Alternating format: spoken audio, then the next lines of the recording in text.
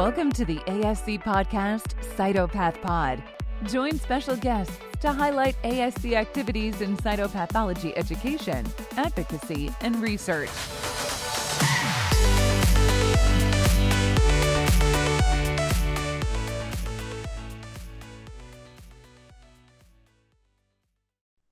Hello, everybody. My name is Lakshmi Harinath.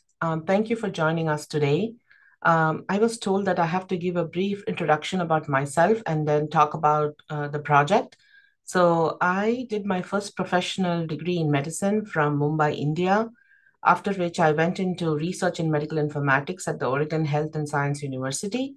I then came back into pathology and did my residency from Allegheny General Hospital in Pittsburgh, followed by a cytopathology fellowship at the same place. After which I joined as a clinical instructor and come fellowship at UPMC and did my breast and GYN clinical instructorship here. I really liked the place and the people so much that I continued on as faculty here.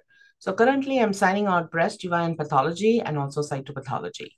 So I'm going to start talking about my project with a little bit of background. Everyone knows that the state-of-art artificial intelligence is currently of considerable interest in the health industry, basically because it is really quick, efficient, and provides automated, accurate pathologic screening and diagnostic assistance. There has been tremendous progress in interpreting complex anatomic images because of the developments in the fields of deep learning and increasing computational power that is being seen nowadays. So this kind of progress has actually the potential to help tackle barriers such as delayed reporting and staffing shortages faced by labs all over the nation. The accuracy of such, AI-aided diagnosis is similar or higher than that of an expert pathologist in tumor detection and classification, as reported by some studies. However, there are no quality control systems in effect in the current time. So the title of our project is the determination of an optimal quality control method for Pap test analysis using digital cytology and artificial intelligence. So how we are planning to do that is we will be looking at a total of 500 archival Pap test cases that have been previously signed out, and these will be identified from our lab information system. We use the COPATH currently, and we may be shifting to Beaker in the near future.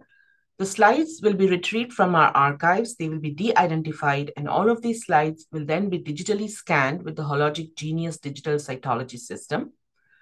After that, a cytotechnologist and a cytopathologist will then perform the initial interpretation of the AI-generated results, and this interpretation will then be compared with the previous manual interpretation.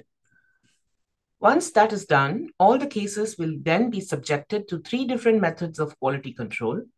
In order to undertake this, the cases will then be randomly divided into the following 3 groups. Group A will have cases that will be interpreted by a different person, pathologist or cytotechnologist, who will look at the AI-generated output. Group B will have cases that will be rescanned and the generated images will be diagnosed by the same person who performed the initial interpretation with the AI system. And Group C will have cases that will be rescanned with repeat AI-generated images that will be interpreted by a completely new, different person. The results will then be analyzed for concordance and discrepancies in the interpretation, and the discordant findings will then be resolved by consensus, where different expert pathologists who routinely sign out cytopathology cases here at McGee will arrive at an agreed-upon diagnosis for each case. The findings will then be presented at the national meeting of the American Society of Cytopathology, and the results will be disseminated in the form of a journal article in the JASE. So basically, access to digital slides and the AI algorithm-generated image galleries provide increasing opportunities for augmented screening, for remote primary diagnostic work, for teleconsultations, training, collaborations, and other innovative research. And additionally, such changes have the potential to impact workload, and they also introduce efficiency to each lab that are planning to adopt them into their regular daily sign up. As we transition to a digital workflow coupled with AI, we do need to rethink about how we perform QC practices because we need to maintain standards. And we also subsequently need to develop best practice guidelines for the cytology community.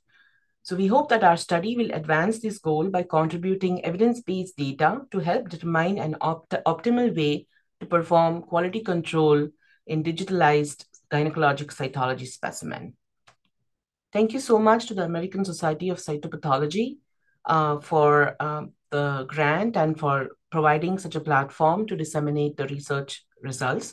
Dr. Liron Pantanowicz and Dr. Momin Siddiqui, Dr. Robert Gulat and Barbara McGahey-Frayne, who are the co-chairs of the ASC Foundation Board, Dr. Bhargav and Dr. Zhao, who are the Chief of Pathology and Director of Cytopathology here at UPMC McGee Women's Hospital, Dr. Sarah Harrington from Hologic, Beth Jenkins and Jamie Rice for all the logistic support and for helping me put this together. Thank you so much and hope to see you all at the meeting when we talk about our results of this project. Thank you and have a great day. Thank you for listening to Cytopath Pod. You can reach ASC on Twitter at cytopathology or via email at asc@cytopathology.org.